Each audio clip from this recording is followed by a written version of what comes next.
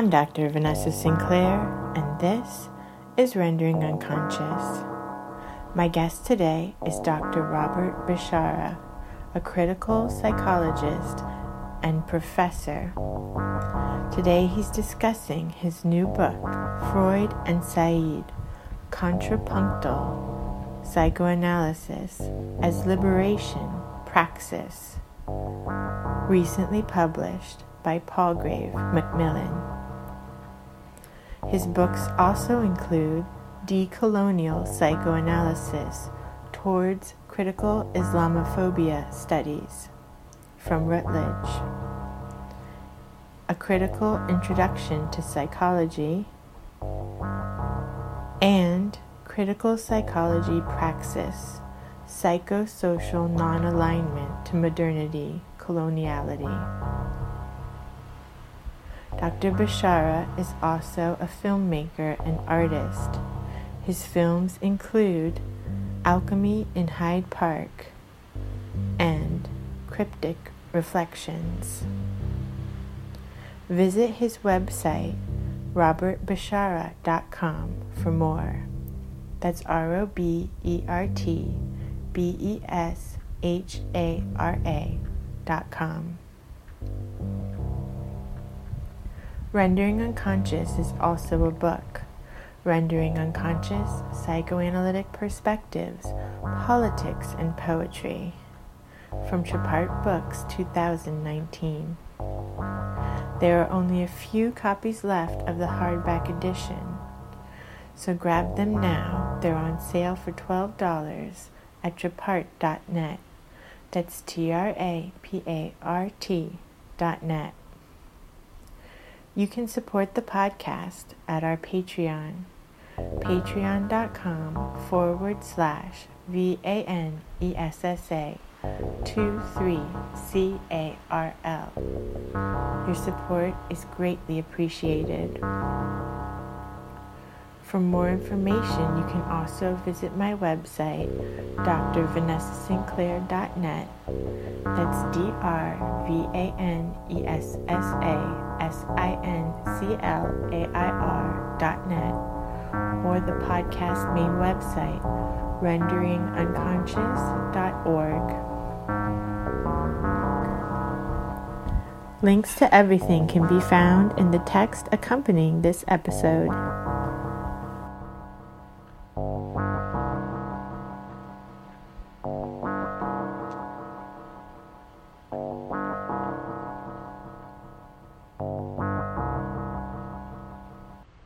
Well, thanks so much, first of all, for inviting me again. I really enjoyed our last conversation, talking about decolonial psychoanalysis and other topics. But I also interviewed you on my podcast, so we had two recorded conversations before this one. That's right. I'll link to both of them in the text accompanying this one. Now we're talking about your new book. Well, you've had a couple new books, but the newest book, Freud and Said. Yeah, so this one, Freud and Said, Contrapuntal Psychoanalysis as a Liberation Praxis. This is basically a sequel of Decolonial Psychoanalysis. And it's actually part of a trilogy. So I think this is the first time I'm really publicly saying this. But there's a third part in the works, hopefully in the next 2 years. It should be coming out.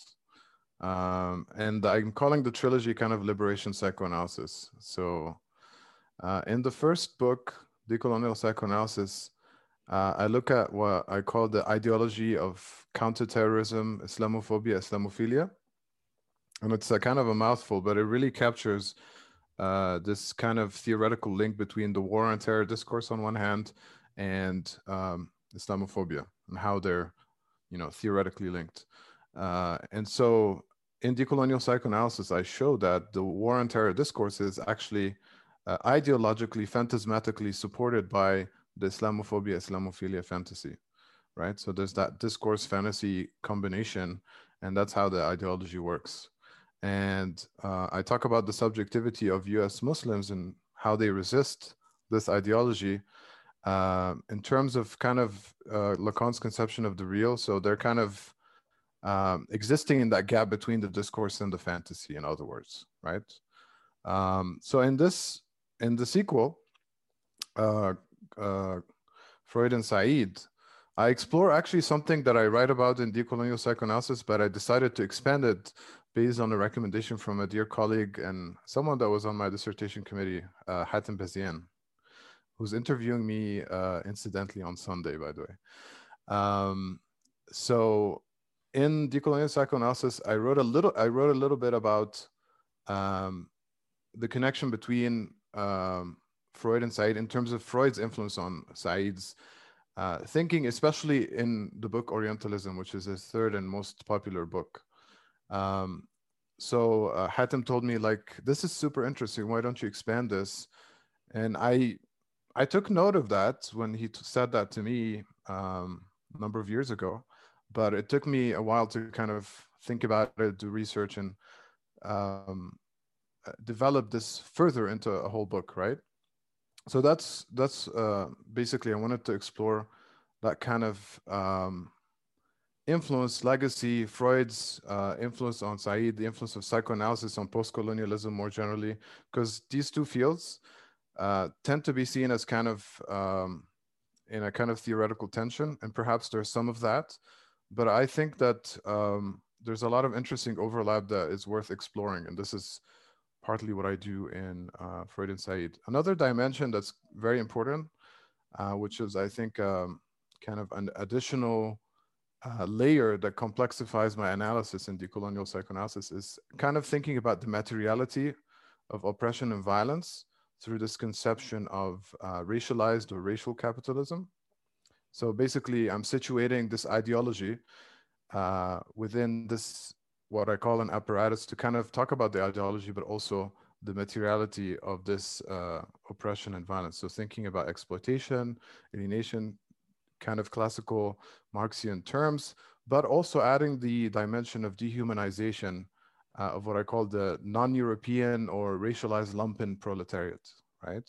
So basically building on my previous analysis, but complexifying it, adding more dimensions, and of course exploring the relationship between Freud and Said in, fully as far as I could find based on my research. So that's kind of the overview. I can talk more details based on what you want to know. Yeah, but it's really filling like an important space in psychoanalytic theory, because I haven't seen anything written very extensively on Freud and Said ever before. Yeah, so it's been explored in like articles here and there, but there hasn't been a book length exploration. So in the first chapter, which is on what I call post or decolonial psychoanalysis, I kind of do like a historical survey or literature review of the connections between post-colonialism or decoloniality and psychoanalysis. So looking at, Fanon, Manoni, Memi, but even starting before that and looking at the work of Willem Reich, who's kind of overlooked, right? Because he had interesting analyses of fascism and writing as he saw fascism on the rise in Germany. So I do kind of the first chapter, kind of a more general overview, but then by this, the second, third, and fourth chapters, which are the body chapters of the book, are the ones where I actually explore in depth the relationship between Freud and Said. So the first chapter looks at Edward Said's second book, which is called Beginnings. It's not as famous as Orientalism, which is his third book.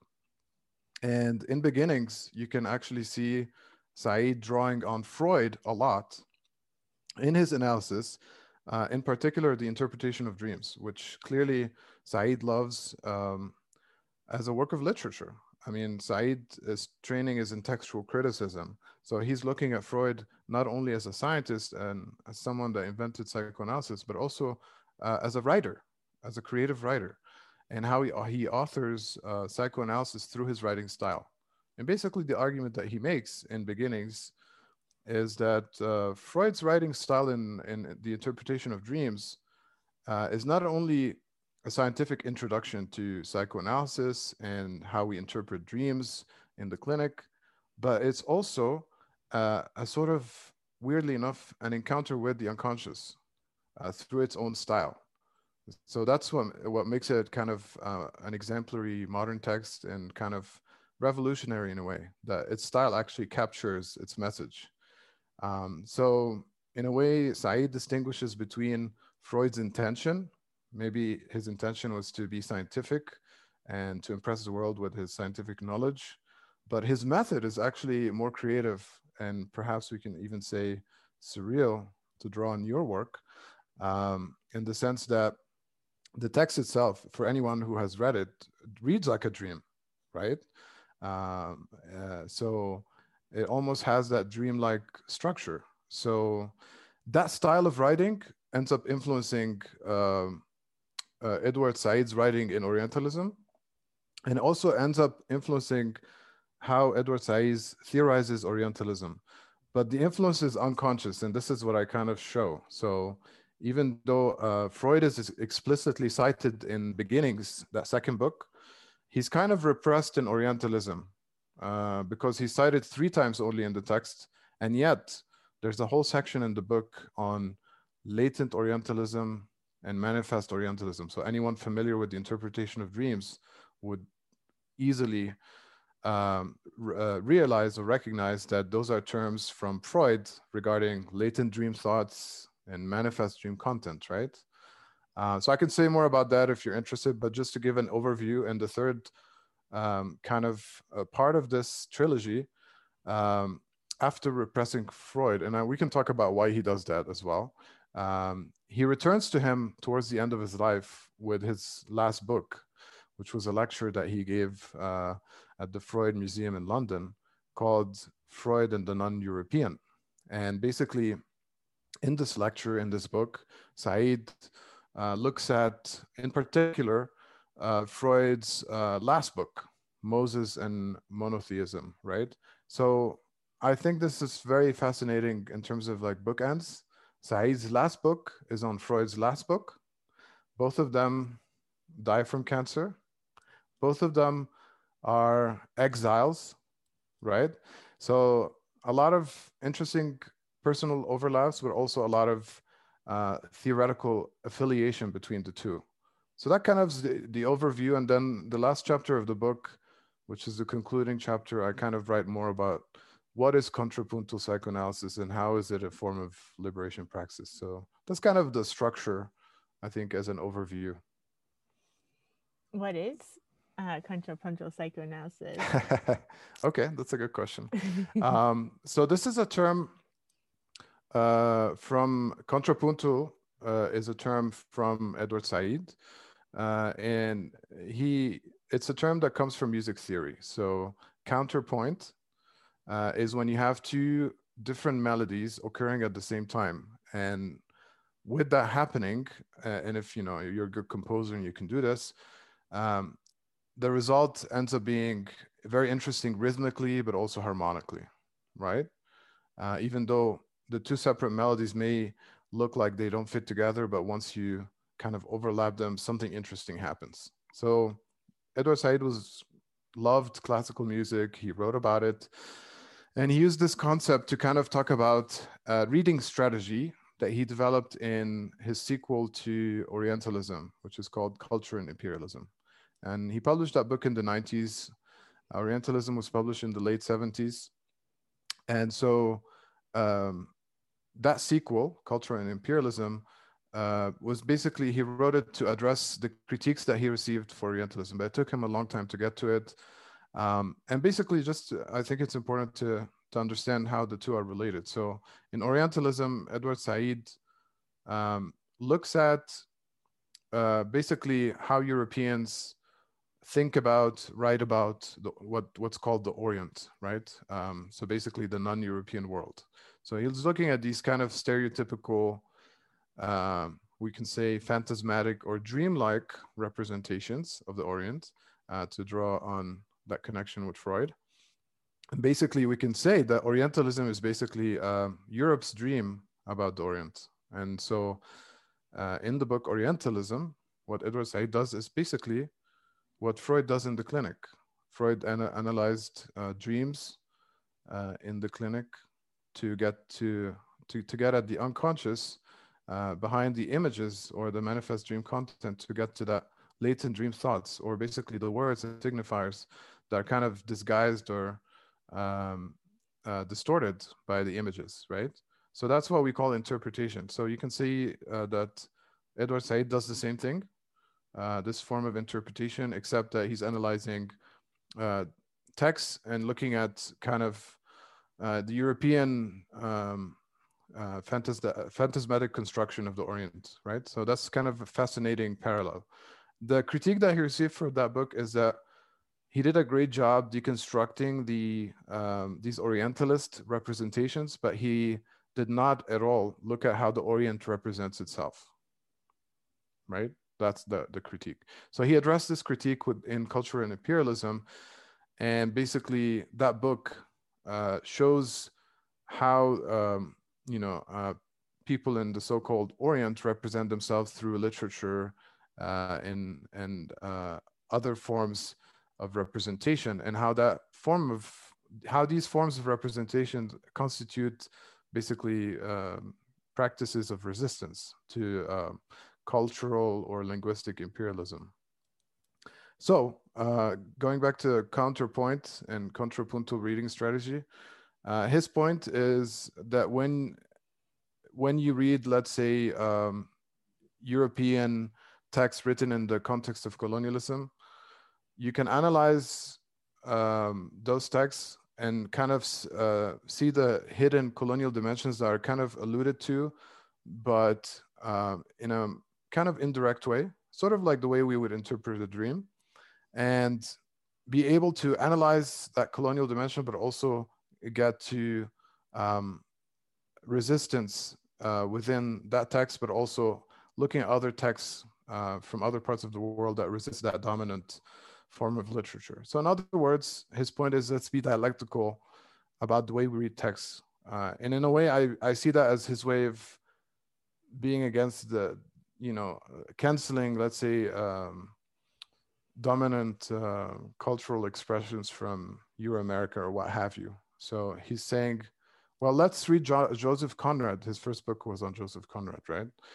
But also, let's read Naguib Mahfouz, right? Or Nawal al-Saadawi, or what have you. And so let's do both. So the way I use it in the book is I talk about what's called colonial psychoanalysis or post-colonial psychoanalysis, and I group the two kind of together. And so this will sound controversial, but for me, what we think is normal psychoanalysis, I call colonial psychoanalysis pretty much. And the reason is we can ask this question: what are the conditions under which the unconscious was discovered or invented? Right? The unconscious wasn't just invented anywhere in the world. It was invented in a specific part of the world at a specific moment in history. So we have to kind of situate it within the long history of modernity and how modernity is linked with coloniality. And if we do this, that doesn't mean we cancel psychoanalysis. We actually try to analyze that colonial dimension in order to delink from it, right? So in a contrapuntal psychoanalytic analysis, the idea is to look at post or colonial psychoanalysis and also look at decolonial psychoanalysis and be able to account for both at the same time in your analysis, right? And that's kind of the dialectical move here. So that's kind of generally the point, but I can give you a specific example if you want to kind of get a more concrete Sure. understanding. Yeah, okay. Because it sounds very abstract, I know. So I guess here it would be interesting to introduce Fanon's distinction between the zone of being and the zone of non-being, because it's a crucial one for my analysis, right? And this is something that, of course, psychoanalysis historically hasn't really addressed. So psychoanalysis, we can say, is situated within the zone of being. We can associate that zone of being with Euro-modernity, right?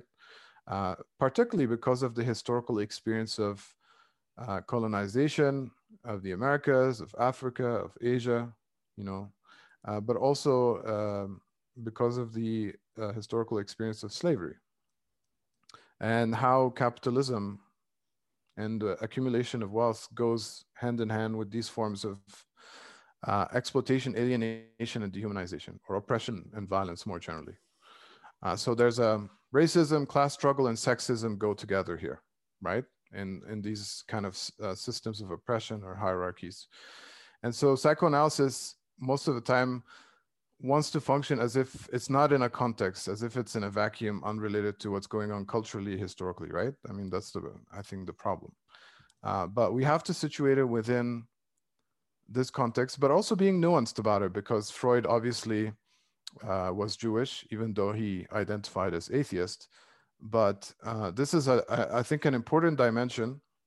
The fact that he was, let's say, an exilic marginal person, or someone that had a different subjectivity than, let's say, the majority of people in his society. And of course, as we all know, the Nazis annexed Austria, and he had to flee to the United Kingdom with his family and his things. And, so, anti-Semitism was a very real thing during his time. So there's a kind of a liberatory potential there. And of course, others have written about this and the kind of liberatory potential also in terms of the free clinics, the early free clinics. And so there's that dimension, but also we have to reckon with the other modern colonial dimension. And so if we situate psychoanalysis within the zone of being, how do we account for those who are in the zone of non-being? Basically, descendants of colonized, enslaved peoples, or people who are currently being oppressed in societies, right? And so we have to have a different psychoanalytic conception that addresses that. So that means we extend or stretch psychoanalysis, right? Not cancel it. And that's the contrapuntal move, as to complexify and be able to see all these dimensions once. And so one good example that I use in the book, and this will be very controversial, but it's my point, is that in the zone of being, so this idea from Lacan about sexual difference, right? That there's kind of a non-rapport between the sexes, because logically there's a difference in terms of the jouissance or enjoyment. So he talks about masculine or phallic jouissance on the one hand, and he talks about also feminine or other jouissance on the other hand. And so that distinction, or that sexuation, I think applies very well in the zone of being. It applies less so when we think about the zone of non-being. And there's a historical reason for this. And this is where the work of Tommy Curry is really actually instrumental. So I'm glad to bring this in. So he has a very important book, which whoever hasn't read it, please read it. It's called The Men Not.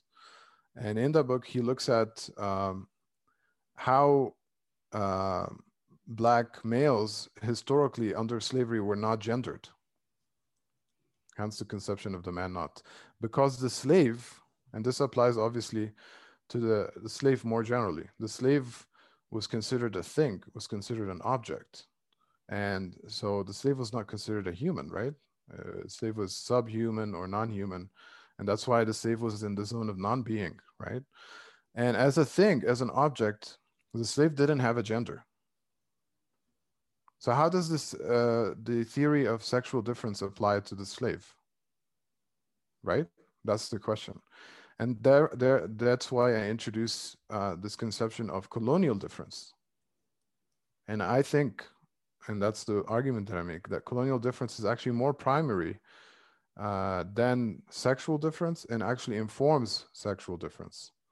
So colonial difference has to do with two other modes of jouissance that I wrote about in Decolonial Psychoanalysis, but I expand them here, which this is based also on Walter Benjamin's work in Critique of Violence.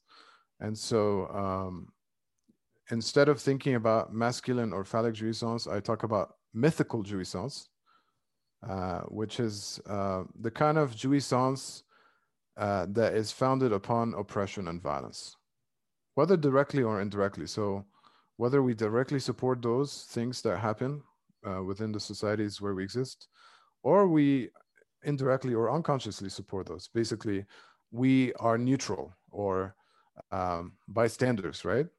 And this is where I'm challenging psychoanalysts and psychoanalysis here, is that we can't be neutral.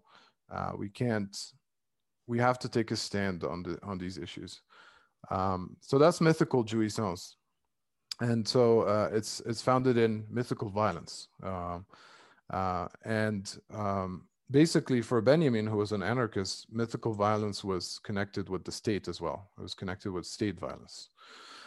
And so in opposition to this, he has what he calls divine violence. And so I base this for what I call divine jouissance, and I situate divine jouissance in the zone of non-being.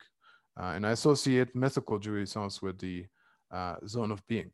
So psychoanalysis basically has to think about this question of mythical jouissance, I think, or mythical violence. So divine violence, what is it? This is a very debated topic, but Benjamin does give us some hints in his essay. So he talks about the one concrete example being the general strike, or what he calls also the revolutionary proletarian strike. And so this is a specific form of strike that's different from, let's say, striking just to raise your salary. So for him, that would be like a selfish motivation. But a general strike, the point of it is to bring down the system. And as we know, because we've seen those examples, even in contemporary times, when you have a general strike, it has such a tremendous effect on the overall economy that it can lead to systemic changes. Ultimately, what he's interested in, Benjamin, is the collapse of the state. And he's coming at this from kind of a Jewish mystical angle. And so I connect this with Freud as well, because, I mean, if you read Moses and Monotheism closely, you can see also the angle of, in terms of Jewish mysticism, but for Freud, it's more intellectual, especially in terms of his identification with Moses. Okay, I talk a lot, so I stop here. I think it's great that you talk about so many different ways we could go with Right. it. I've had so many ideas. But one thing I wanted to be sure to mention that I really love, because you recently also had an interview on New Books in Psychoanalysis about this new book. And in it, you talk about how the unconscious is not like the subconscious, but that it's always present and kind of hidden in plain sight. And I thought that was such a great point. So I wanted you to talk about that a little bit, if you would. Yeah, so that's a common misconception, especially because of pop psychology, right? So I find a lot of my students get confused about this. They think the subconscious is the unconscious. Of course, Freud wrote about this distinction, and his preferred term for subconscious is preconscious. So we can think of the preconscious or the subconscious literally as below consciousness, in the sense of it's not currently accessible, but it can be accessible if prompted. So the example that I always use with my students, and we can use it with you as well. Do you drive? Vanessa, I don't know if you have a car and you drive. Oh, yeah. You do? Yeah. So where are your car keys? Oh, I don't have them here. Okay, but you were not thinking about them before I asked you the question. No. But when I asked you the question, you thought about where they are. Yeah. So this is a good example of the subconscious. Like, you know where it is, but you're not thinking about it right now. It's not in your awareness.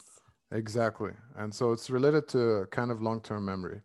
But what's weird about the concept of the unconscious is that it's outside the framework of memory altogether. And so, and hence the un prefix. It's not sub, it's not below, but it's kind of like a negation of consciousness, or outside, or not consciousness.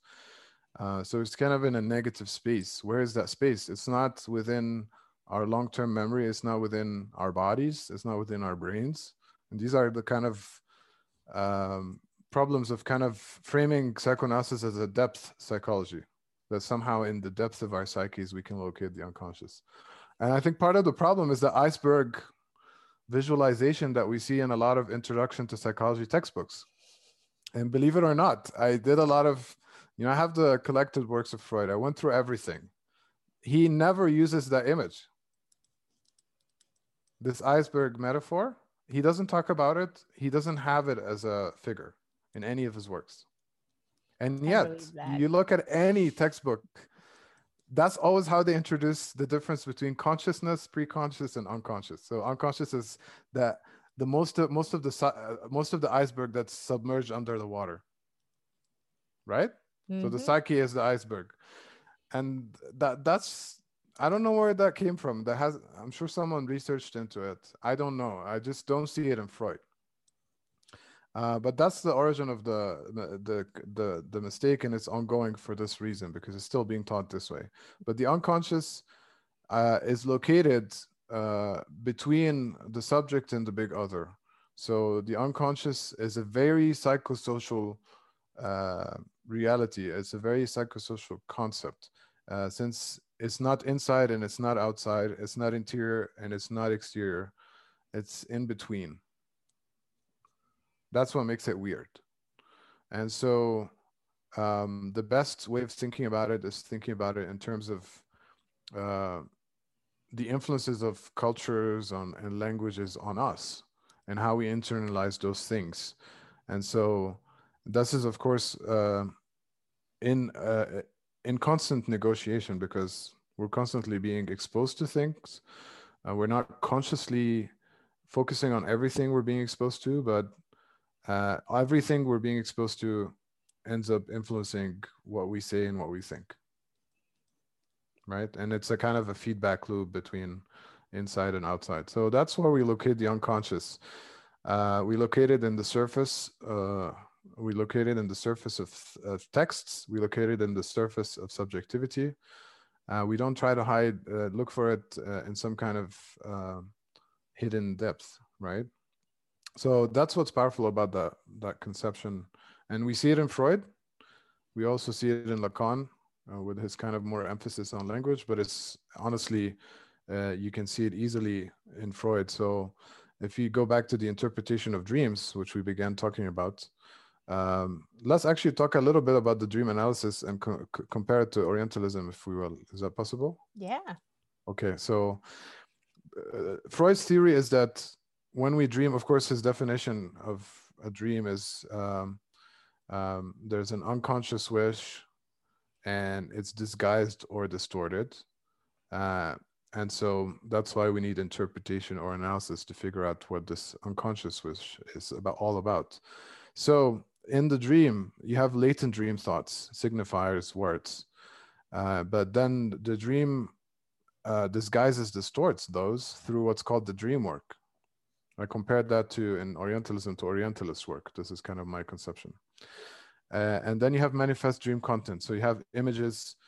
For example, in the Jungian approach, they end up focusing on the images and forget about the latent dream thoughts. The Lacanian approach, this so-called return to Freud, is to go back to Freud's emphasis on language, right? So the whole point of interpretation is to kind of do the opposite of the dream work, is to go from the manifest dream content to the latent dream thoughts. So not be distracted by the images of the dream, but try to figure out what these images, what are the signifiers that are kind of disguised or distorted by those images, right? This is what Freud wanted to get at. So it's the same thing with, let's say, contrapuntal psychoanalysis. We try to do the same thing, especially with something like Orientalism or any form of racism, really, right? We have racist imagery. It would be interesting to interpret that and figure out what are the signifiers that are holding this edifice together, right? Mm-hmm. And so I forgot your initial question. Doesn't matter. You're talking Yeah. about dream analysis and Orientalism. Yeah. Yeah. So in another connection here that's actually, I think, worth mentioning is this concept of aniconism. And it's related to the Jewish tradition. And so in Judaism, but also in Islam, there's prohibition against representing God or even the prophets. So that's why if you go to a synagogue or a mosque or masjid, you will not see representations or as anthropocentric or humanized representations of God or the prophets. Have you noticed that? But in Christianity, that's not the case. So this aniconism, and there's a kind of a history behind it that Freud talks about in Moses and Monotheism, since he thinks that Judaism has its roots in an ancient Egyptian religion called Atonism, going back to an ancient Egyptian king called Akhenaten, who was kind of a heretic. And so, there were kind of polytheistic religions at the time of his time. And he decided that he's going to worship the one true God called Aten. And it wasn't the object of the sun, but it was what the sun represents as a source of life. Right? So this is the first monotheistic religion, as far as we know, in the history of humanity. This worship of the sun as a source of life. And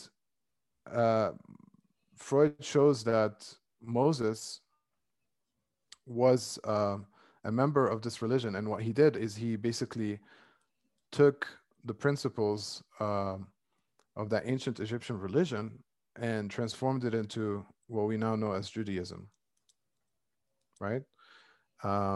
One of those principles is what's called Maat, M-A-A-T, and that's a principle of truth and justice. So that's something that Freud is committed to. So why should psychoanalysts shy away from those questions and say that this is the clinic is apolitical? I mean, the clinic is not acultural, it's not ahistorical, it's not apolitical, right? It's situated within a political economy, it's situated within a culture. The clinic tends to be in a specific language. So all these questions are important. And so going back to this question of aniconism, which is basically a word that means being against icons. So this is something you find in the ancient Egyptian religion of Atonism. It's something you certainly find in Judaism and Islam. So it's basically an abstract spirituality, right? Because you don't want to represent the deities visually.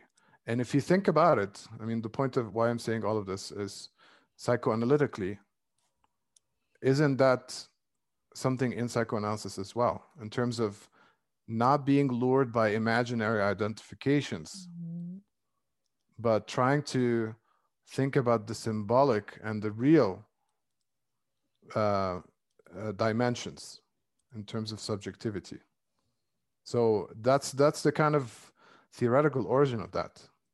This Freud's rejection of the image in the dream, and it's also this rejection of icons. So I think that's interesting to think about. That's a really good point.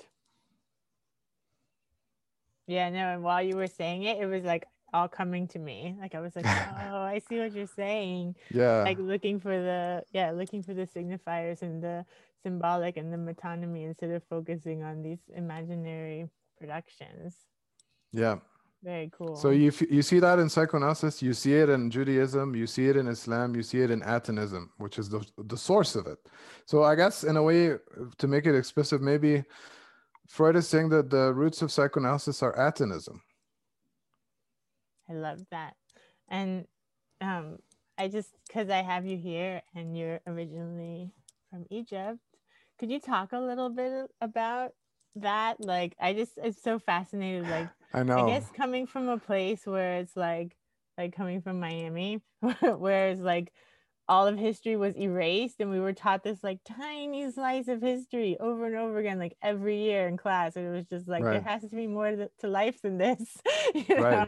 And then coming from a culture that's like so rich and so has so much depth in history, that's present. Yeah. Of course, America does too, but it just had been erased. Yeah. I just am so fascinated by that. It's not taught in public schools as far as I know. But you definitely see it in a place like New Mexico, where I'm located, which is, situated on Tewa land. So we have something like 19 tribes here, and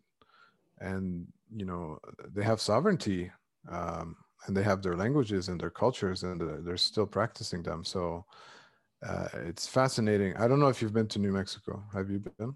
I've only driven through when I moved from Driven through? Miami to California.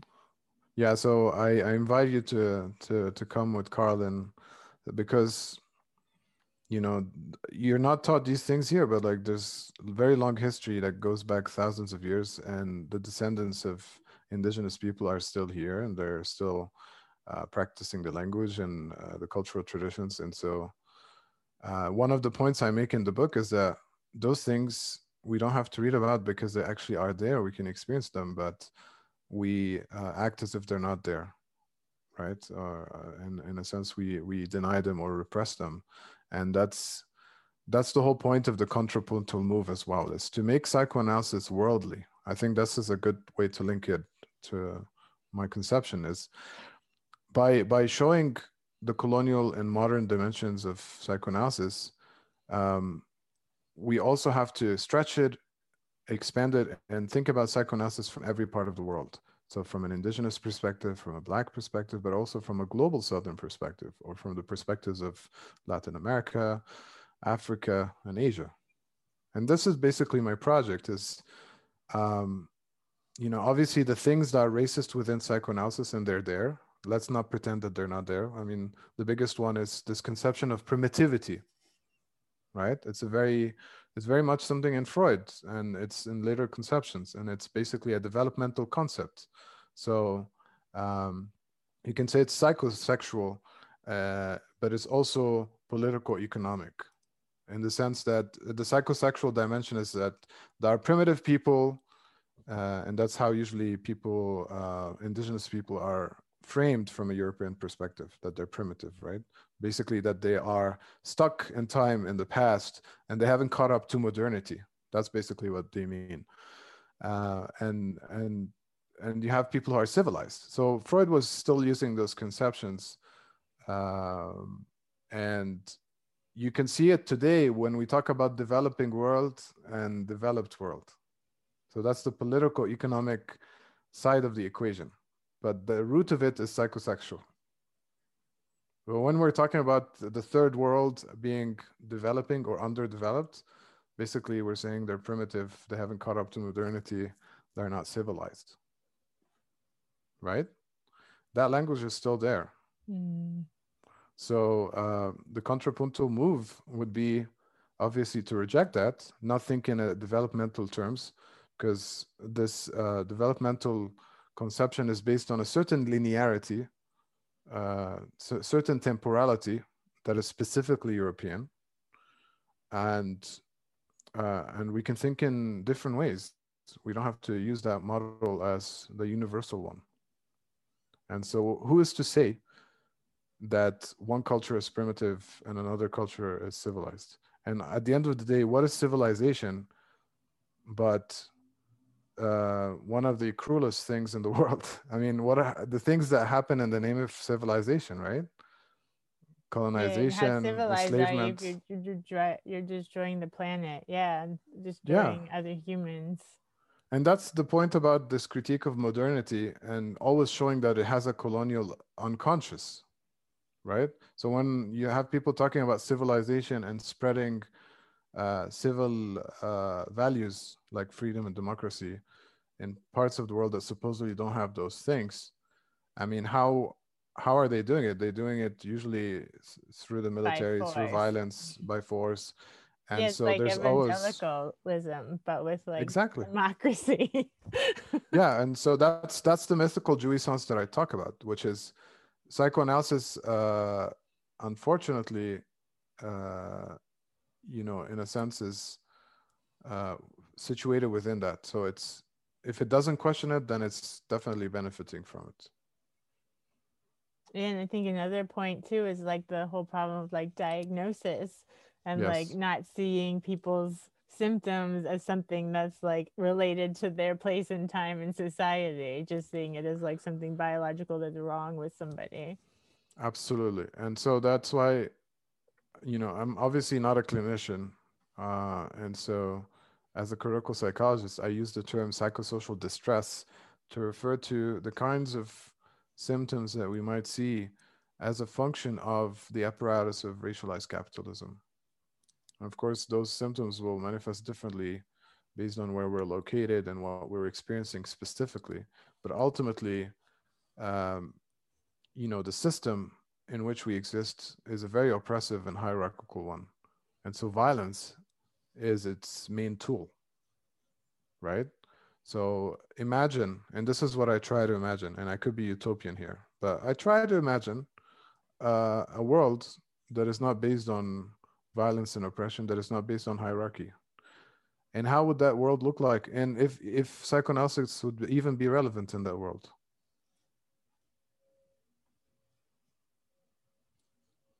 I love that. Part of me wants to stop with that, but I also want to talk about you as an artist as well, Sure. and also how you mentioned like Said, he was coming from like looking at literature, and how important I think it is that so many theorists and psychoanalysts are coming from like the arts and literature and film, and not just like psychology and like medicine, because a lot of the most interesting theories come from people that aren't practitioners in that way.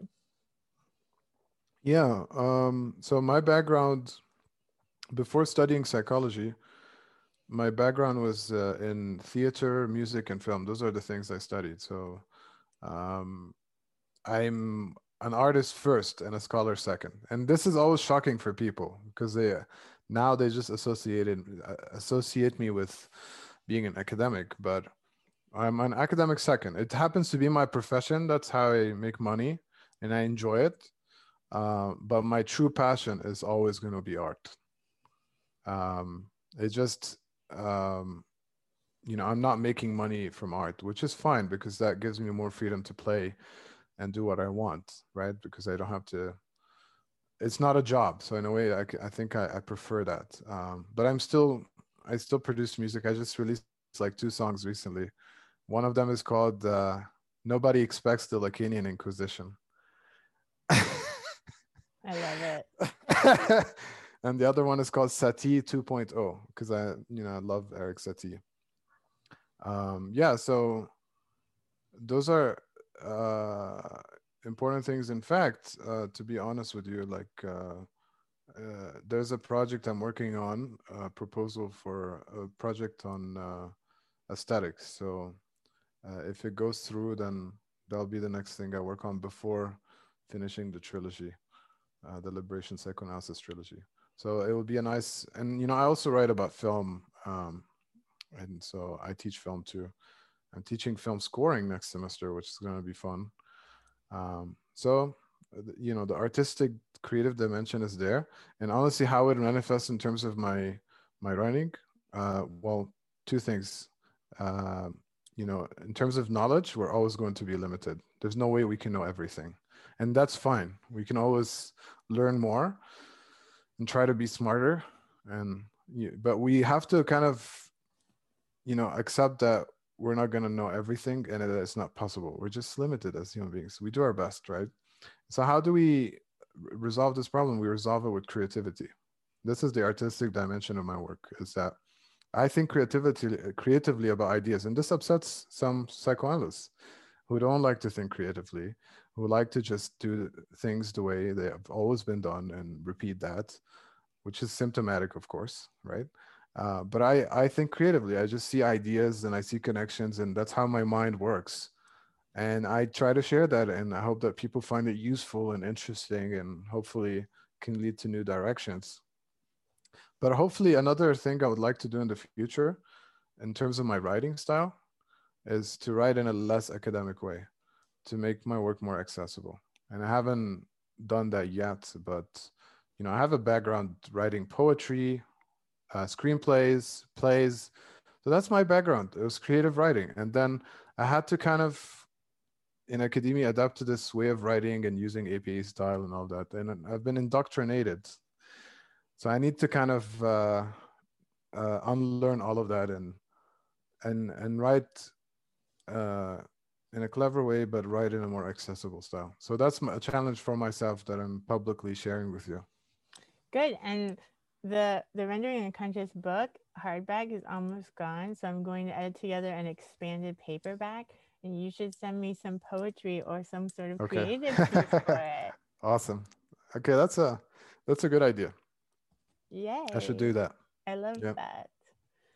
And I also want to mention your translation that you've just done. Yeah, I'm very excited about it. So I translated this. I mentioned it last time I was on Rendering Unconscious, but now I've signed a contract. So that's the big difference. So I've signed a contract with Bloomsbury, and I'm submitting the manuscript the end of April. So I'm revising right now. And wow, I mean, translation is such a trip. Like, you're not just translating between two languages, but really thinking between two cultures. And um, it's always trippy and interesting to do that. But it's a book by Murad Wahba, an Egyptian philosopher, published in 1995, called Fundamentalism and Secularization. And it's such an important book. I mean, it's written, like 7 years before 9/11, but it kind of prefigures everything that happens since then. And so the first chapter, he kind of does an overview of the concept of fundamentalism, and looking at, honestly, Christian fundamentalism, Jewish fundamentalism, and Islamic fundamentalism. And he's a philosopher, so of course he's looking at it philosophically, historically, theoretically. What's fascinating is, of course, that he's in his 90s, to touch wood. I'm still in touch with him. He's in good health, but he's excited to see this come to light, and he's very appreciative of this work, and he's very supportive of my translation. But I think it's very important, and it goes along with my conception of contrapunto psychoanalysis, which is based on Said's point, is that we need to think in a worldly way. That's how my project is. We cite Hegel. Everyone loves Heidegger. Of course, they can be very problematic and racist. Heidegger, especially Nazi. Foucault, the recent revelation that he's a pedophile. How does that change our relationship with his work, right? But why aren't people engaging with philosophies from other part of the world? Mainly because they're not translated, right? So the books are there, and no one is going to put any effort to learn Arabic and read them. So I have to put the effort to translate it into English so that other, people that speak English can read it and enjoy it, and get a perspective from someone in the global south, someone in North Africa, someone in Egypt, that is engaging with European philosophy, but also adding perspectives that don't exist within European philosophy. And that's the contrapuntal move, is to do both at the same time. Mm-hmm. Right? So let's think about psychoanalysis, European psychoanalysis, but also let's think outside of that and go back and forth. Right? So it complexifies and makes it more interesting. Yeah, so I'm very excited about this project, I have to say. And I can say more if you want, but that's kind of an overview. Yeah, no, that's great. And that reminds me, because when I talk to my more magical friends and people that are like Santeros and Kimbanda Tatas and the different shamanic traditions, of course, they're unhappy with the colonial problem project. But the way that they always kind of are reframing is like it has happened, and now we are here, and now there's like people that are together in the same part of the world that were not together before, and what can we do with that, and how can we like work together and like bring new ideas together in cultures, instead of like one erasing the other and enslaving the other, but like bringing new things about because of this thing that has already happened.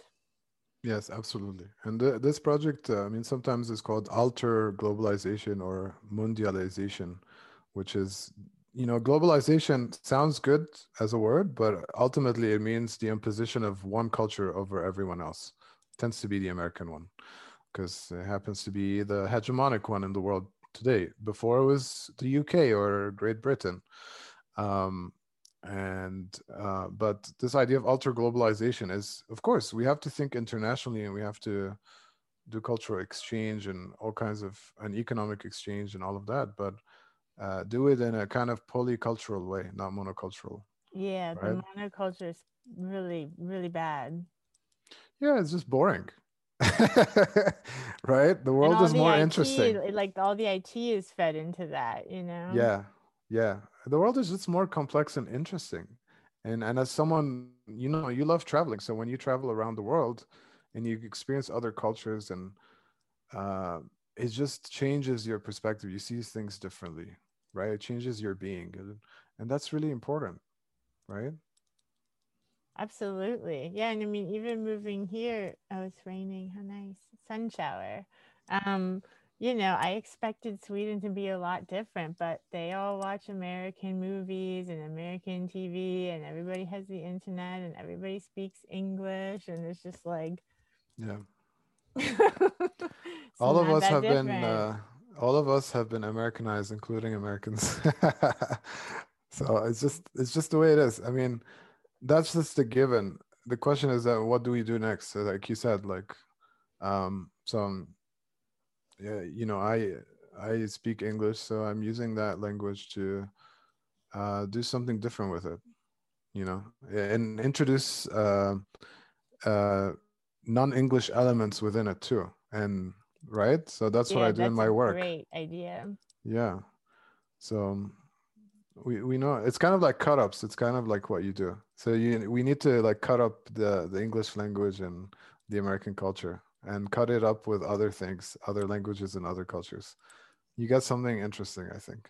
Exactly. I love that, and I look forward to reading that book. Cool. Thanks.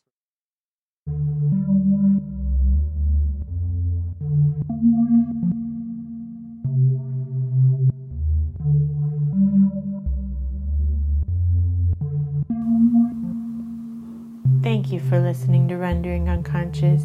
You've just heard a discussion with Robert Bashara. For more, please visit his website, robertbeshara.com. That's ROBERTBESHARA.com. You can also visit my website, drvanessasinclair.net, DrVanessasinclair.net, or the podcast main website, renderingunconscious.org. Visit Trapart's website, trapart.net, for Rendering Unconscious, the book. Rendering Unconscious, Psychoanalytic Perspectives, Politics, and Poetry. And join us at Patreon, patreon.com/Vanessa23Carl. That's VANESSA23CARL. Your support is greatly appreciated. Links to everything can be found in the text accompanying this episode.